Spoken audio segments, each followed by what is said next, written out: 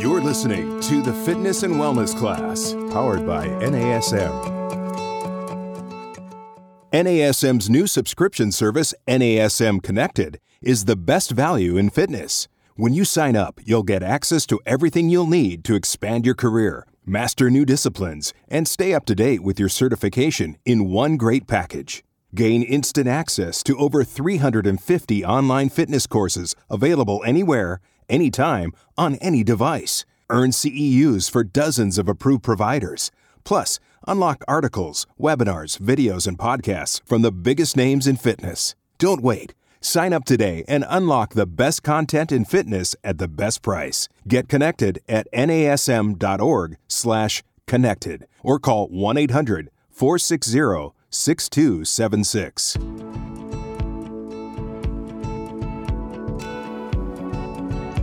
What's up, friends?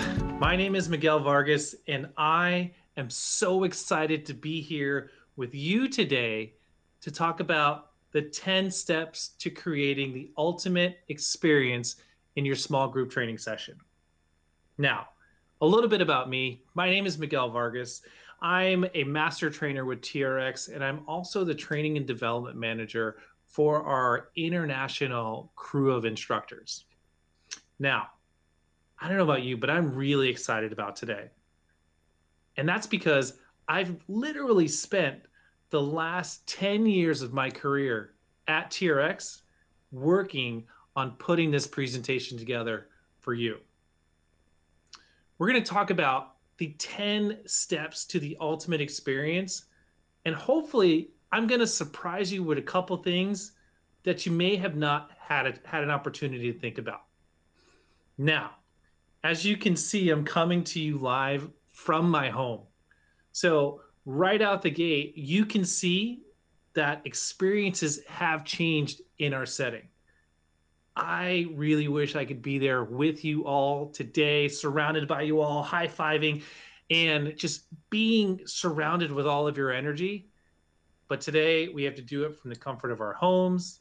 Some of us are fortunate enough to be surrounded by some friends and taking this and watching this together.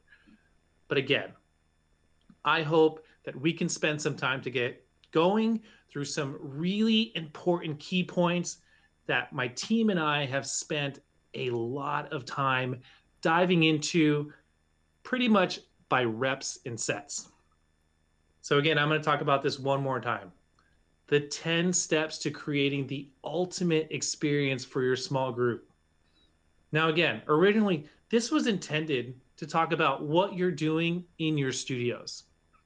We're still going to touch on a lot of those concepts, and I'm going to do my best to give you a few key inside tips and tricks on how this can translate to what you're doing at home. Now, when we think about the experience, I want you to take some notes. What are some of the things that are important to you when it comes to developing the ultimate experience from start to finish when your clients walk in through the door, as they're putting their stuff down? What are all of the key things that you have to put together? What are some of the things you might rely on from your facility? And again, now that we're from home, what are some of the important things that you've had to do, the adjustments you've had to make to pivot so that as you deliver this in-person or online experience, you're doing it at a level 10? Now, when I think about the experience, I always come back to my clients and I talk to them. What was it about the experience for you that made it great? What is it that keeps your clients coming back to you for that same class challenge every single day? Now, I know that when I was there in class at the TRX Training Center in San Francisco, a lot of times at the end of the day, they put their head down, their muscles are burning, their heart rate is up, they're breathing heavy, there's sweat everywhere. And to the consumer, yeah, that's all they need, right? We know that there's a lot more that goes into that. But when you ask your clients, Hey, what'd you like about that? They're like, man, that was a really tough workout. I got my heart rate up. I was sweating. Oh man, my legs are burning. But there's more to it. What about the camaraderie? What about the community? What about the challenges that you create when you're in that group setting? I know that there were so many times where I'd love to just put one person against another and see who's going to do the best. Side note, not the most, the best. We're going to talk about that a little bit later. So these are just some of the things that your clients might find are important. Now, I know I talked about camaraderie. I know I talked about community. In the virtual world, a lot of that's been taken away, and it's been pretty challenging to be able to replicate all the things that we've been used to offering our members and our clients in our own studios. But there is a way. It takes some practice, it takes some reps and sets, and we're going to jump into that in just a little bit. The big buckets that I want to talk about today, and as we go through these slides, I want you to think about how these apply to you and how much time you actually put into them and what the value is that you get out of them, right? So the experience pyramid is something that we talked about at TRX. And literally, when I say I've taught thousands of classes at the TRX Training Center in San Francisco, just do the math over the last 10 years. Walking in that studio day in, day out, I know if you've taught group exercise, you don't just teach one class a day. Am I right? There's been days where there's been 3, 4, 5. Add that up over the course of 10 years. Whew, that's a lot of barking into the microphone. That's a lot of setting the stage. But more importantly, it starts off with the programming, right? Now, I'm just going to touch on these for a little bit, and the deeper I get into today's presentation, the more we're going to kind of hit these topics a little bit better. But what I do want to let you know, the experience, your client has to interact with every single one of these pieces along the way. So it's important that we do our due diligence when preparing to make sure that we deliver the ultimate experience. So when I talk about programming, what do you think I mean? Take a minute, let it sink in. Who am I teaching to? What am I teaching? What's the equipment that I have? These are just a few of the things that I want you to think about when you think about your definition of programming. Now at NASM, they've got their specific guidelines and their system, that's the key word. If there's no system to what you're doing, you're just throwing stuff against the wall and hoping that it sticks. That's not what we do at TRX, and I know that's not what they're talking about at NASM. The next thing I want to do is talk about exercise selection. So you know who you're teaching to, you know what are the tools that you have. Now it's time to put some exercises into it. Am I right? Now, the really important part about these exercises is how does that apply to the programming? And we're going to dive into the types of programming, and not a huge deep dive, but we're going to give it like a bird's eye view as far as what we want to T's we want to cross, I's we want to dot to make sure that we're delivering something set to the standard based on our systems and practices. The next thing I want to do is talk about NAPSMister, and I'm just going to touch on this one for a second because we dive into it a little bit later. But NAPSMister is our first acronym that we're going to hit you with. And if you know anything about TRX, we love our acronyms. So really quickly, again, I'll hit it later and you'll see a slide that breaks it down, but it talks about the name of the exercise, the adjustment of the straps, the position in relation to the anchor point, the start, the mid, and the return of the exercise. It took me about 10 years to get that spot on. So don't worry if you don't remember it today. That's the reason why we're taking notes and we're practicing to get better. Now, It's not just about what you can say, it's what you can do. We spent some time thinking about the programming. We spent some time talking about the exercises. After the exercises, we have to be able to explain how these folks need to do these exercises, but it's more important to be able to demonstrate. We as coaches have to, I'm going to say that again. We as coaches have to be able to demonstrate the movement standard.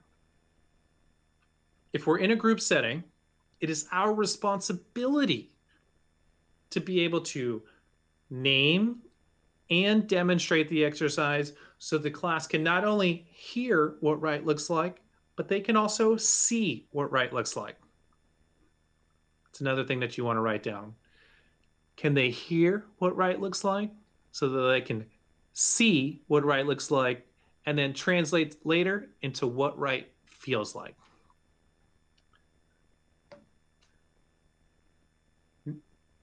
Now that we've talked about programming, we've talked about exercise selection, then we've dove into NAPSMISTER or how to explain the exercises. Then we touched on movement standards. The next thing we want to talk about is understanding the common faults. This means I told them what to do. I showed them how to do it. Now can I spot the common faults? We as coaches have to be able to inspect our expectations, meaning we've gone through the reps and sets and the challenges. We've gone through these. We can do these with our eyes closed.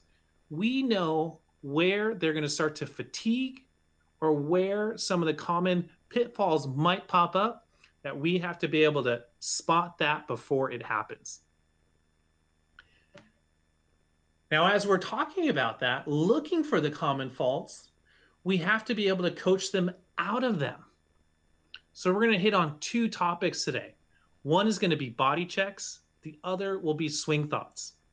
Now they go hand in hand as coaches, but they're two specific types of cueing concepts that we at TRX use that help make us better coaches. Modifications. Another really important part of what we're doing as coaches. Not everyone was created equal when they walk into the class. Now, unless you're just jumping on a bike, you can change the intensity, right? But when we get on the TRX suspension trainer, what happens? There's lots of levels, there's lots of angles, there's lots of speeds, and there's lots of different bodies that are coming into our classes. So we want to make sure that we're setting everyone up for success. Now that actually goes back to understanding the movement standards. That goes back to the NAPSMISTER. As we're explaining this, we're delivering the cues, we're delivering the body checks, and we're also delivering the modifications to make sure that everybody that shows up to our class will be successful. My favorite part is the coaching style. We're going to touch on 3 specific coaching styles, and I'm sure that there's several more that you might think about later after we get through this. But the 3 that we're going to talk about are sensei, coach, and cheerleader. These 3 are great, and I don't want to give it away too much right now, so just don't worry about that. We'll dive into that a little bit later. And last but not least, and now quite honestly, what might seem and feel like the most important is the environment. And I'm going to have a little aha moment for you when we really get to dive into the environment aspect of it. But really quickly, let's go through all of these one more time before we take a deep dive into each of these sections. Understanding the programming, right? Who are we coaching to? What are the tools that we have? Where are we coaching? Things like that. What are the exercises that we're going to be doing? Based off the equipment that we have, based off the people that we're working with, based off the type of class that you're teaching. Is it HIIT? Is it boot camp? Is it strength-based? Is it mobility? Is it stretching, right? Then we go into Naps-Mister, movement standards, more coaching as we move up the ladder, right? A lot of it starts in the preparation, goes into the class, and then finishes with some things that are quite honestly out of our control, right? So really quickly, I want to give you an example or a programming illustration. So if I'm going to sit down and program something, I want to think about where I'm teaching, who I'm teaching to, and what the goal of the class is. So what you'll see are four key points that are going to be at the top of my programming notebook, if you will. What's the focus? I'm going to make this hinge focus, meaning we're going to be doing some kettlebell swings, some slam balls. Now, I can't just do hinging for the whole 30, 40, 50-minute workout, right? So what's going to be my secondary option that I'm going to roll into or fold into this workout? Chances are I'll probably hit another lower body. So we've got lunges on here. Now, based off those two foundational movements, what type of workout do I want this to be? I'm going to make it high intensity, which means we're going to work for a short amount of time and have lots of rest on the end. Now, for some people, we can spend literally a whole session talking about what is high intensity, how does that apply? We at TRX, we want to focus on strong foundational movements, right? Done correctly. Now, if you do that correctly, the amount of time that your clients are taking to rest is what they need, not just what you want them to give. So we're not going to have anyone just sitting around with their hands on their hips, ho-humming around waiting for the next set, because the quality that they're putting into this series is going to leave them surprised that, oh man, I didn't realize 40 seconds of rest could go by so fast. Think about that the next time you're programming. And we're going to make it interval based. Intervals make it really easy to use a timer, to get everyone on the same page, to get everyone moving at the same time. Now here's an example of a workout. I'm really bummed because if we were all in the same room today, I'd get you all up, get you introduced to all the equipment that we have on site, and we would get after it. Instead, you get to take this workout home and give it a try by yourself, introduce it to some of your clients, but this is pretty much an 8-station boot camp. And each station, we're going to be working for 45 seconds, resting for 15 seconds in between, and you're going to take 90 seconds to transition to the next station after you've completed 4 sets. I said a mouthful. 45 seconds of work, 15 seconds rest. The way this works is you have a partner A and you have a partner B, right? So 1 and 2, that's A and B. 3 and 4, A and B. And you're just going back and forth between these. If you have any questions about this as you're going through this, please feel free to ping me because I'm more than happy to walk you through it. Now, there's a whole lot of stuff going into this.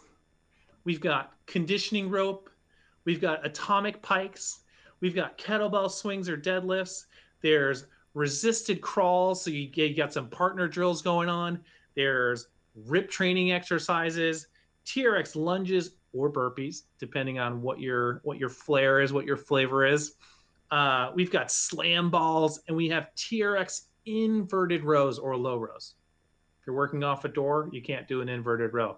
But if you can get those straps over shortened and move into that challenging position, that's what you're going to be getting after. This workout is great when you have a big group of people. Again, you can break this down any way you want. If you have 2 people, you can put them together, right? I'm going to give you one more option that you can do here. So say you only have 2 people, right? And let's look at the first line. So the first exercise is conditioning rope. I go, you go. Partner A can beat those battle ropes for 45 seconds while partner B is resting. The 15-second transition is now for partner B to come in while partner A is resting. That goes into the high intensity interval training. Because if you think about it now, you're working for 45 seconds, but you're actually getting 1 minute and 15 seconds to transition to the next exercise. So each partner, you choose partner A, partner B. I like to break my partners up by shoe size. Smaller shoe, you're Cinderella. Larger shoe, you're going to be Bigfoot. Either way, this allows two things to happen. The partner that's not working, you get to rest. Hands on your hips, hands on your head, whatever your flavor is. But you also get to be the cheerleader for your partner that's going to work. You're not allowed to just stand around and wait. You have to cheer your partner on to keep the intensity where it needs to be so that you can make sure everyone is doing the best they can. So again, when you break this down, partner A, you go first. Partner B, you're the cheerleader. So then the 4 sets within each station actually turns into each partner working 2 times. When you go to the stations where it's more unilateral, doing a TRX lunge or a TRX burpee, partner A starts with their left foot in the straps. Partner B goes on the left foot while partner A is resting. Second time through, partner B goes to their right leg, does the TRX burpees.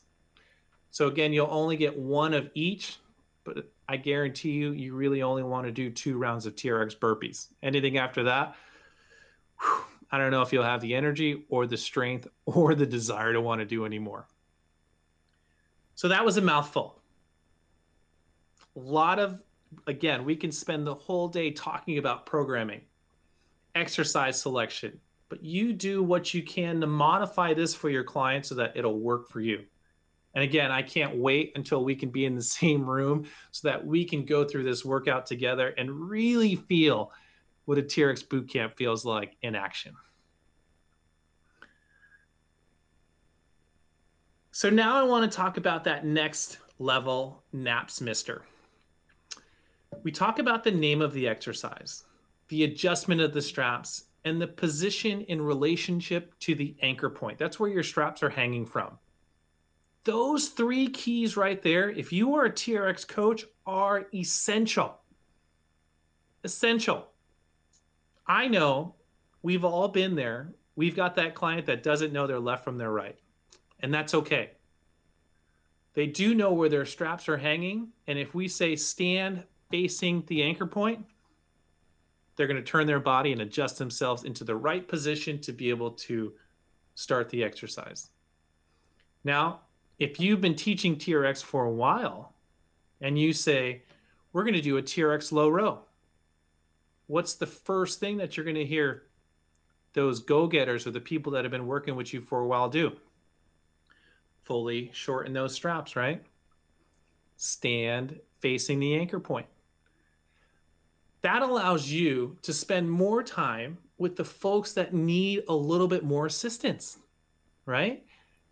If we stick to the same language, if we stick to the same system over time, our members that are coming back for our classes, those reps and sets are going to start to kick in. And I guarantee you'll even get some folks in class that want to be your assistant coach and maybe help those folks adjust their straps or help their feet get into the foot cradle. But it's only going to happen if we are consistent with our language through each and every workout. So for example, if we're going to do a TRX chest press, hey everyone, we're going to do a TRX chest press. We're going to stand facing, we're going to adjust our straps to fully lengthen. We're going to stand facing away from the anchor point. We're going to hold our hands up like a mummy as we hold onto those handles. We're going to walk our feet closer to the anchor point till we feel some tension. Now, let's lower our chest down to our hands. Keep those Keep your chest nice and proud, keep your shoulder blades away from your ears, and press your body away from those hands. Easy peasy, right? Now, I have said that thousands of times, and you think I'd have done a better job. I think the camera gave me I got a little camera shy today. But when the mic's on and the music's blasting, it is second nature. But I'll tell you what wasn't second nature: learning how to get that order put in place. I can't tell you how many hours I spent in the TRX training center when no one was in there. Music blasting, program written on the wall, and literally just talking to myself. And the aha moment and the gratifying moment that I had was when I got to the point of teaching and I said, hey, we're going to do a TRX low row. And you start to hear the strap shorten up. Or we're going to do a TRX chest press. You hear the straps. It's like a tent opening up. You know that sound. Zip. Both cables coming down. Not cables.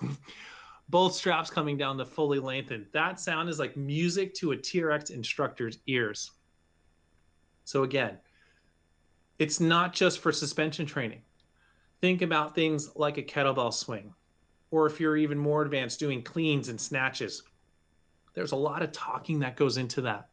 And the more specific we can be with our coaching, the more time we actually have for training. But if you spend a lot of time trying to explain and just beat the information into your client's head, they kind of stand here and when are we actually going to train, right? And that's not the experience that we want to create. We want to create something that's fast-paced, if that's what we're looking for, systematic, not so much where it's robotic, but the clients don't realize how smooth and seamless the day is with our coaching. So something to think about. Work on your delivery, and it'll all fall into place. Now, this is probably my favorite section when I talk about movement standards.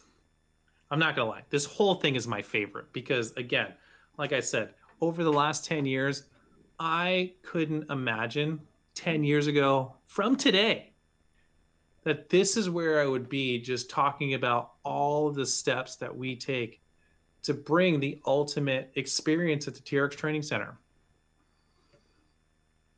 Movement standards. I like to think of myself as a demo diva. If you look at any of the videos that I do online, the last thing I want to do is post something and someone's like, ooh, that's not how that should look. Are you guilty of that? I hope not. Here's something to know.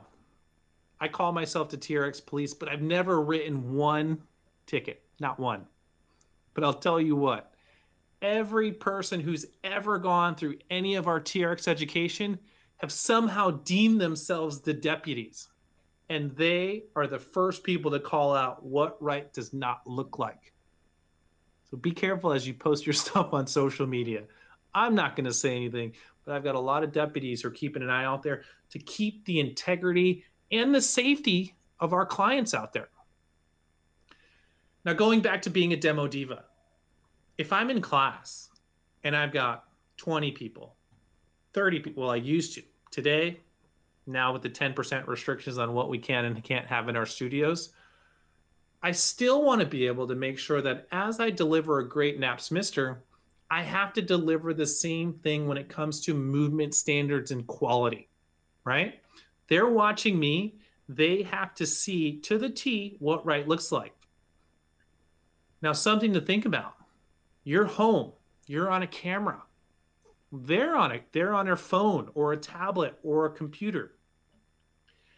If they're trying to do an exercise while you're trying to do an exercise, do you think that's going to be up to par? You think they're going to be able to move with you as you move?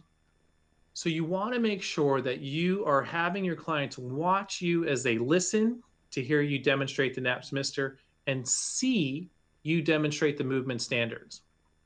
Now, it's really important that you give them several different options of viewing, because what may seem like a good vantage point here they might be missing some key factors, maybe from your lower body or from a direction that you might be facing, that's really important in what you're explaining to them when it comes to the movement standards. So in the virtual world, make sure you have a good vantage point for how you're demonstrating and the types of exercises that you're doing with your clients. Now, something I want you to think about. In the beginning of the workout, everyone's feeling good. Nobody's tired yet. They haven't done anything heavy. This is an example of my good friend who was demonstrating a squat at the beginning of the day. And then we turned on the music and we got after it. And I kid you not, he's also given me the okay to use this image. This is him in the middle of a set. I cannot make this up. Do you think he wanted to do that? He's like, yes, I want to get those knees collapsed. I want to round my shoulders. I want to just lose all of my masses and spaces. I don't think so. I think he was just so caught up in the moment of whether it was a ball. I think it was a jump. So like getting down and jumping up and the way he was landing, that's how he landed. As our clients go through the workouts, it's really important that we're reminding them of those movement standards early on and throughout the day, that it's never about how many you're doing and more so about the quality. So keep the goal. And our goal at TRX is maintain that standard no matter what conditions change. At TRX, standards remain the same. Conditions will always change.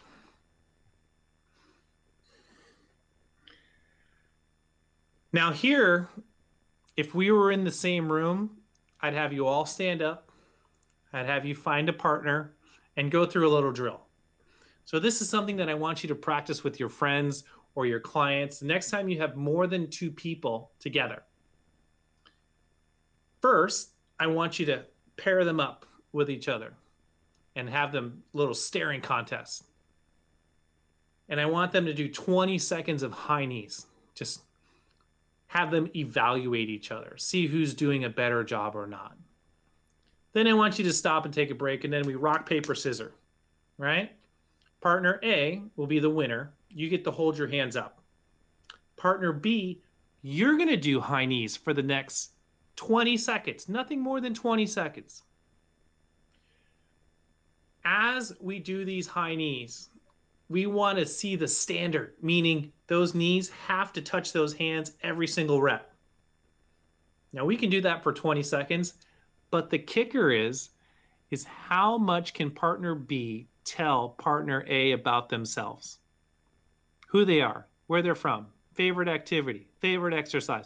You name it, whatever you want to do. You can have them name a recipe, tell a funny story, but they have to talk now and not just think about those high knees.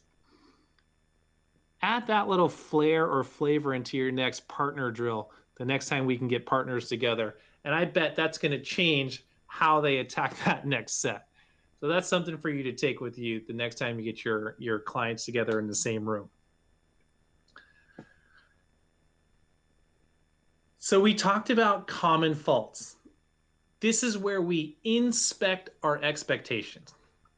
Now, I really want you to take a look at this slide here because this has got some key elements on here that we talk about this in our group training course. We talk about this in our advanced group training course. And the points on here are, they're just, once you learn them, it's second nature. So for me, they're just friendly reminders. But at the end of the day, the first thing we always want to make sure that we're setting and they're meeting are the movement standards. And then as we come around this circle, we move on to what should be mobile and what should be stable. And as instructors, we're explaining that as we go through the process. So reminding them, hey, if we're doing a press, shoulder girdles are moving, hips are mobile, right? These are locked in. We're just moving. Shoulders, elbows, that's doing all the big movement there, right? Same idea as we get into, think of a squat, right? Hips, knees, ankles mobile, torso stable. right? Reminding them of that as we go through it. As they learn and understand what right should look like and what right should feel like, then we move in, as we understand what should be mobile, what should be stable, we move into what right should look like and what right should feel like. Because here's why. We talked about having different types of clients that have different types of outcomes. You might have some injured athletes, you might have some really elite athletes. So understanding that not everyone's going to look the same, but bring them back to what should be mobile and what should be stable and meeting them where they're at so that we can take them where they need to go. Now, they know what should be mobile and what should be stable. They know what right looks like and what right should feel like. Now we have to remind them of those common faults, because once we start to add volume, once we start to add speed, that's where stuff starts to break down a little bit. So understanding what those common faults are.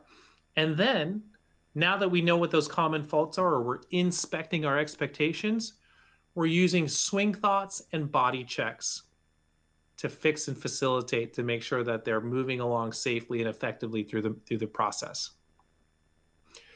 So when we talk about that, does this have to go in the same circle around and around and around? No. We can zigzag from top to bottom, movement standards, using swing thoughts to dial in the movement standards, back to movement standards, and then inspecting our expectations by looking for common faults or reminding them what those common faults are. Again, just this little interplay of common faults and swing thoughts and movement standards are what are essential for you to be a successful coach to your clients. Now, when we talk about body checks are specific, right? We're talking about specific. This is where you can be as really dialed in, using as much anatomy as you want, or keeping it as simple as, hey, put your shoulder blades in your back pockets, right? But we want to talk about a specific part of their body during the movement. Now, if I'm doing a press, what's a common fault that tends to happen, right? Shoulders come up to their ears. Or if I'm doing a row, same thing. Or if I'm doing a squat, we go back to my friend in the picture, those knees are collapsing. So I can say something like, try to open up those hips or push your knees away. I'd use some other types of body checks, but thinking about how we can talk about specific parts of the body and what they need to adjust to get them out of that spot. Now, here's the tough part. We're so used to being able to put our hands and make those quick little, hey, tap them here, tap them there, to get them into the right alignment or whatever they need to be successful. But those days are not available to us right now. And we have to do a better job of seeing them in action so that we can do a better job of coaching them out of that error. So body checks are one thing that I want you to practice. So really quickly, I want you to take some notes and think about like 3 body checks that you might stick to use with your clients. So as you think about that, we're going to jump into the next section, because body checks and swing thoughts go hand in hand. So body checks and swing thoughts based off our common faults both work together. So as I mentioned, the body check is something that's specific to the body. Shoulders in your ears, knees, keep them away from collapsing, hips level, things like that. When we talk about swing thoughts, and if you take our TRX functional training course, you're going to leave there with quite a few swing thoughts. But a swing thought is a coaching cue or a text message. What's something quick and relatable that I can say to the person or the class that's going to give them an aha moment into, I got to fix this. So we talked about shoulders in your back pockets, right? What if I said, hey, shoulders are ear poison? And I'm like, oh, I don't want that. Or my favorite is This is my absolute favorite. And I guarantee you that five of you are going to be like, oh my God, this is the best thing ever. Really technical term. Take your finger here, tap your booty. Does it feel like apples or applesauce? Now, if you were to go down onto the ground and go back to that plank, really tough plank, everything's engaged, and then you ask your clients, hey, do those glutes feel like apples or applesauce? What do you think they're going to do? Tighten them right up.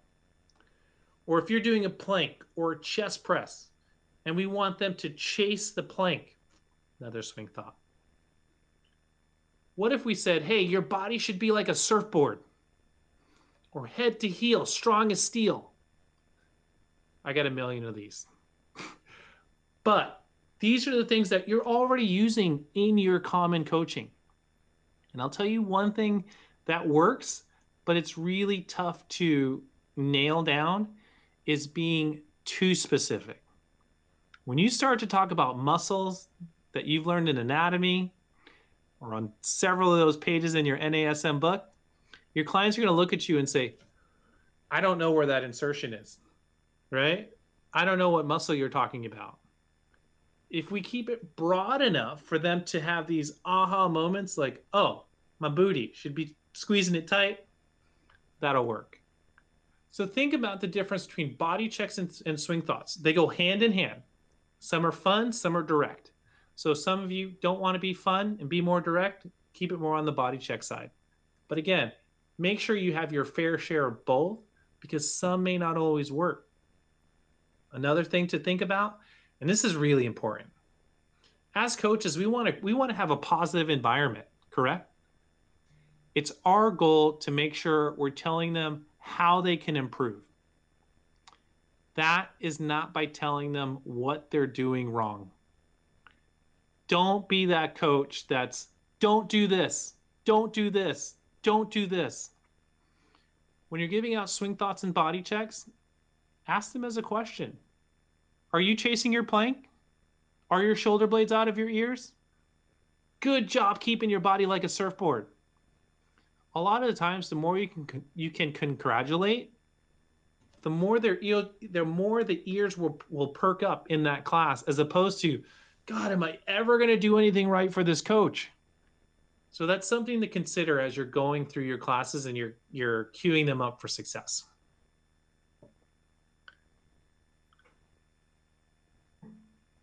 Now, I'm sure I was starting to turn into that person who like, this is my favorite exercise. In fact, I was just taking a class and I'm pretty sure the instructor said this for every single song. This is my favorite song. No, this is my favorite song.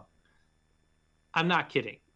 All of these are my favorite sections because there's been so much time and effort that we put into these that this is fun for me. Now, when we talk about the different coaching styles, there's three, we added a fourth one in here, but there's three major ones that we want to touch on briefly. If you take any of our education, or specifically our group training course, we dive into these a lot more, where we ask you how to figure out which one you tend to be a little bit more of.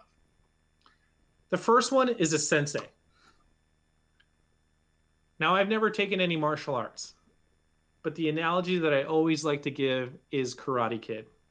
Daniel-san had to paint the fence, he had to wash the car, and before you know it, he gets out there, he's painting the fence, he's washing the car, and he's defending himself, right? The sensei wants you to learn the standard, do it correctly. He's not exciting. His goal is not to be exciting. He or she. Their goal is to get you to know what right looks like and what right feels like. You trust them. You want to achieve, your clients want to achieve that level of sensei for them. That's why they come back to you. They come to you for that specific type of coaching. Are you a sensei? Do you have to have the standard every single time? If so, awesome. But that's not the only coach that we need you to be when it comes to a group exercise class. The second coach is a coach. Now, I don't know about you, but I was a swimmer. And when you're a swimmer in high school and college, your only friend really is that black line up and down. Yards and yards and yards later, it's just tens of thousands of yards over the years. I can't tell you how exciting it got on those tough days where the coach rips off his shirt. It's male coach, by the way. Rips off his shirt, hops in the water, and shows us how it's done. A coach will always lead from the front. How many times have you been teaching a class and you just see the energy's not quite where it needs to be? So you jump in the front of the room, you grab those weights, you grab those straps, and you start hammering out those sets. You give a quick look behind, and everybody is charging forward. That is the type of coaching style that we describe when we're talking about coaches. Probably one of my favorite ones. Now, the last one is cheerleader. Now, 10 years ago, my idea of group exercise was Richard Simmons. Jumping around, or Jane Fonda. Jumping around, kicking, everyone's on the same page, they're jumping over steps, and I thought, there's no way I could do that. I don't want to do that. That's not who I am. Fast forward 10 years later, I'm the guy with the microphone running around. Come on, ladies, you can do this. Why? Because it's necessary. I'm not just a cheerleader as a coach, but it's the point in the workout where people just need to be inspired.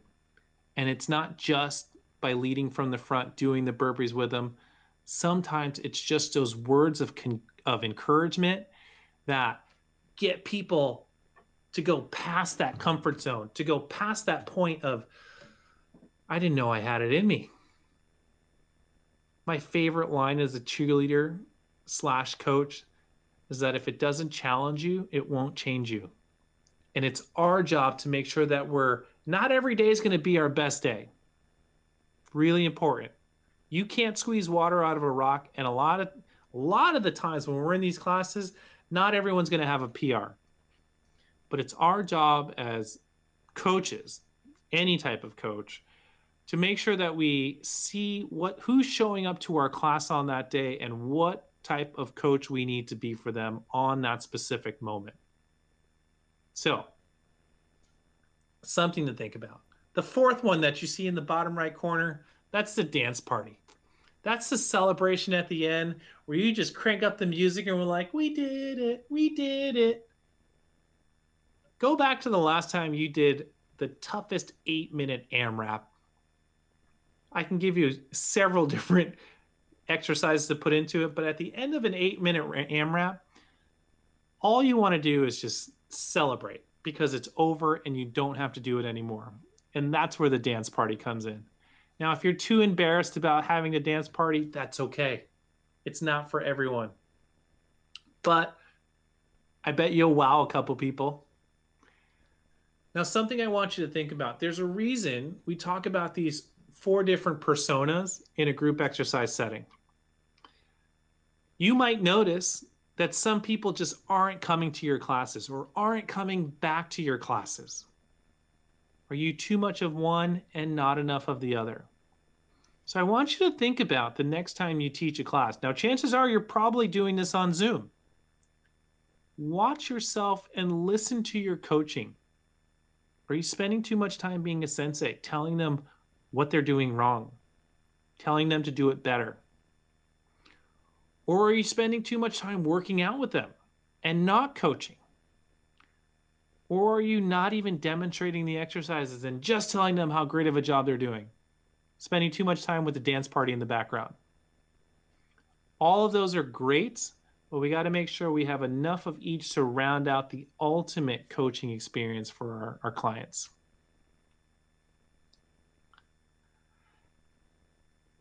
Now, the environment.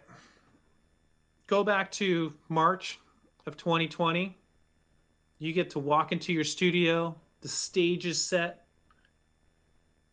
Are you going to sweep the floor? Are you going to make sure all the stuff is out of the way? Or are you expecting someone else to do that? I never expect anything from anyone. When I walk into a studio and I know I'm going to teach, it is now my studio, and I have to do everything in my power to make sure that the stage is set. No junk on the ground, towels are in the basket and folded the way they need to be. Because when they come in, the room is an extension of who I am as a coach. So it's really important to remember that. Now, another thing that we have been fortunate enough to have are cool lights, really cool sound systems, all of these other bells and whistles that you may have had in your studio. Fast forward to today, where some of us are fortunate enough to go back into our studios, and some of us are teaching from home. Some of us are teaching from a garage, a park. We have to be mindful of our environment. Can they hear me okay? Can they see me okay? Is my internet connection okay? A lot of things that we didn't have to think about. So it's really important to take the time showing up 15 minutes early, welcoming people, whether it's virtual or in the studio, getting to know people's injuries, lifestyles, things like that. So getting to know our clients. Because when you go back to that second slide, what was one of the important things that they were looking for? Community. I know something that's really important on my personal workouts is being able to interact with the group on the Zoom call before and circling up at the end to talk about how brutal it was. Because again, that little bit of conversation is doing so much for our clients, more so than we know. So being able to set that environment. Are you using music? Are they using music? Is it a distraction? Or is it really adding value? What are the things that are in our control and out of our control that we have to be mindful of as we go through this session so that we can make sure, again, we're delivering the best TRX experience we can?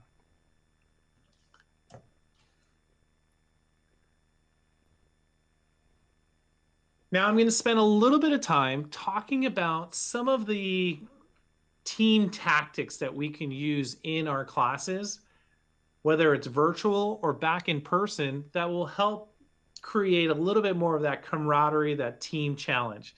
And so the first thing I want to do is talk about, the first thing I want to do is talk about a mirror drill. This is pretty fun.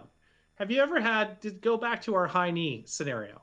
First, we pair them off and they're doing their exercises together. What about if you're teaching on a Zoom call and everyone's in gallery and everyone can see what's going on?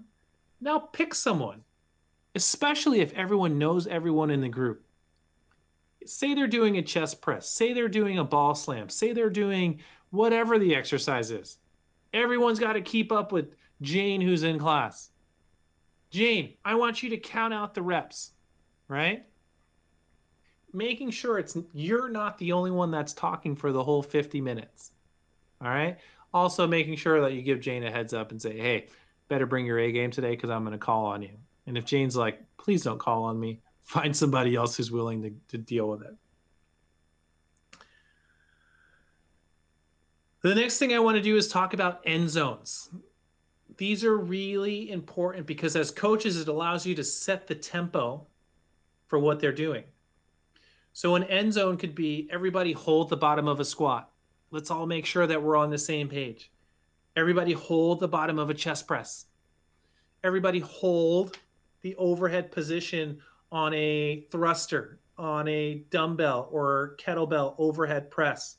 See what right looks like. See what that full extension looks like in the arm.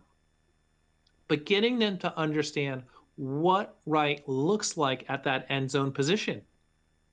Because I'll tell you what, if I had everyone raise their arms over their head right now, 90% of us look like this, right?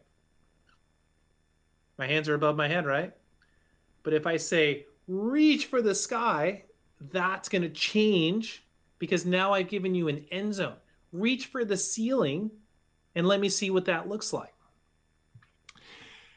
So it allows you to emphasize the position, control the tempo, and create some synchronicity.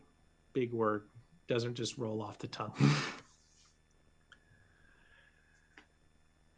Now, the next thing I want to talk about is slow motion.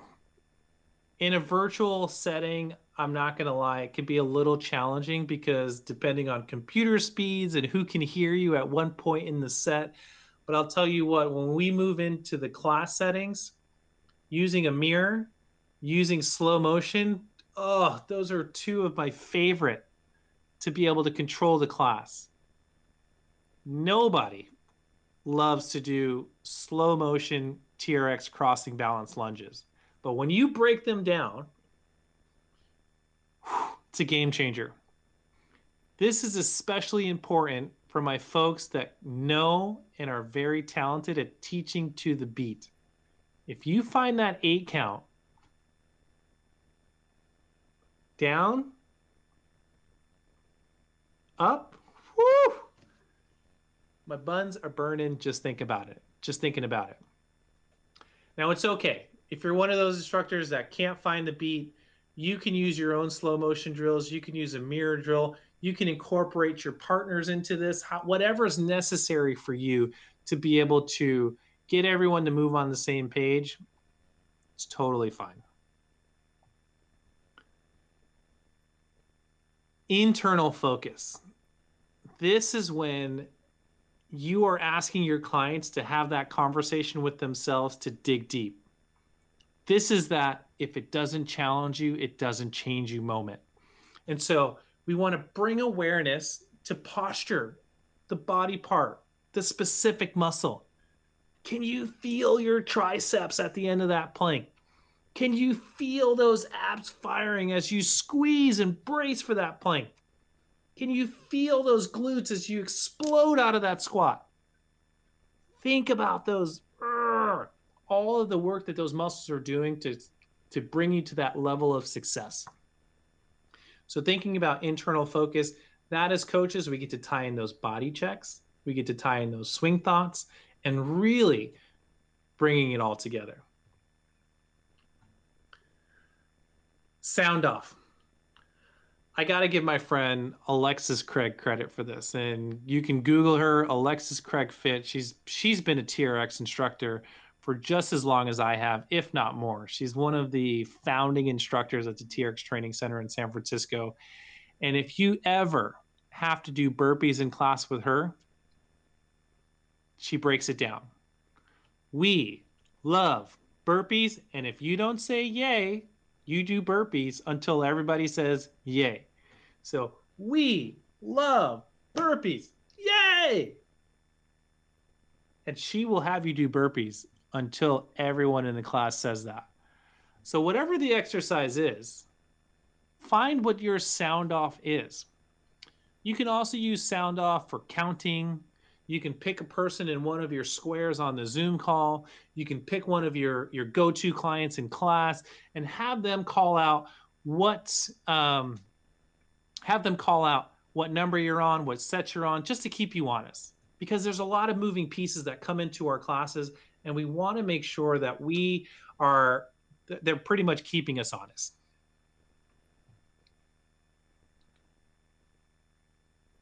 And so I got to move a little bit quick here because we're burning some daylight. And so a couple other drills that we can do when you get into something like an AMRAP is have a tag team where I'm going to do 5 reps, and then when I'm done with my 5 reps, you do 5 reps. And we go back and forth until we've done a certain amount of rounds or we've hit a certain amount of time in the set. This is a great opportunity for you to program intensity with specific rest. So it takes some time as a programmer to know how much time it actually takes to perform and how much time the client actually needs. So you can't just put 2 exercises together and hope for the best as far as rest goes. Take your time, give it a shot yourself, and see what your recovery wants and needs are, and then put your client's needs on top of that.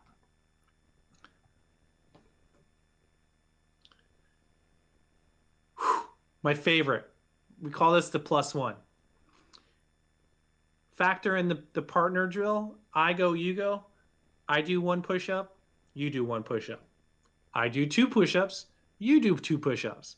3, 3, 4, 4, 5, 5. We hold the plank the whole time, unless you can't hold the plank the whole time. That one, whew, you can do push-ups, you can do ball slams, you can do burpees, you can do box jumps. You name it, you got it.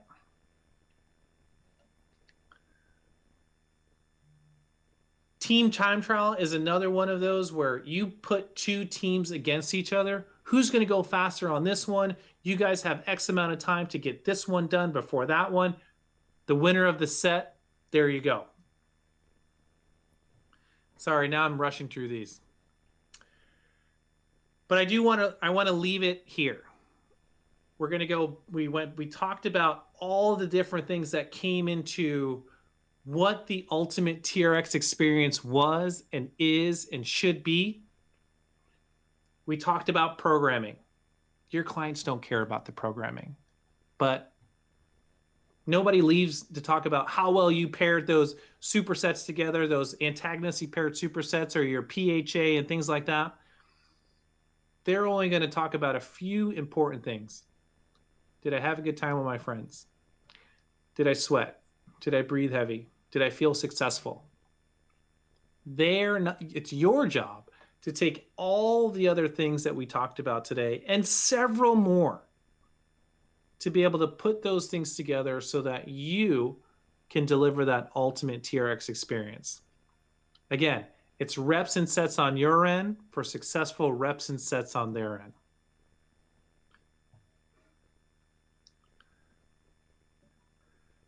And at the end of the day, when you ask them, how did it go? If all you get from them was, it was good, I got a good sweat, that kicked my butt, that's all you need. But just know, you don't have to tell them all the hard work that you put into it on your end, because at the end of the day, it's our job to put in that practice. Programming becomes easier. Naps Mister becomes easier.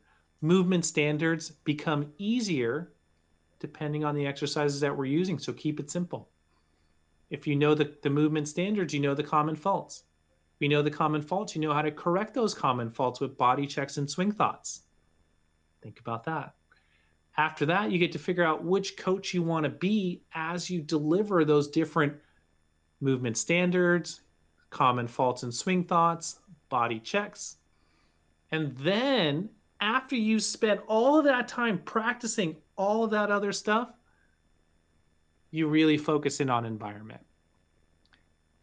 Too many coaches spend way too much time thinking about the right light, the right camera, the right playlist,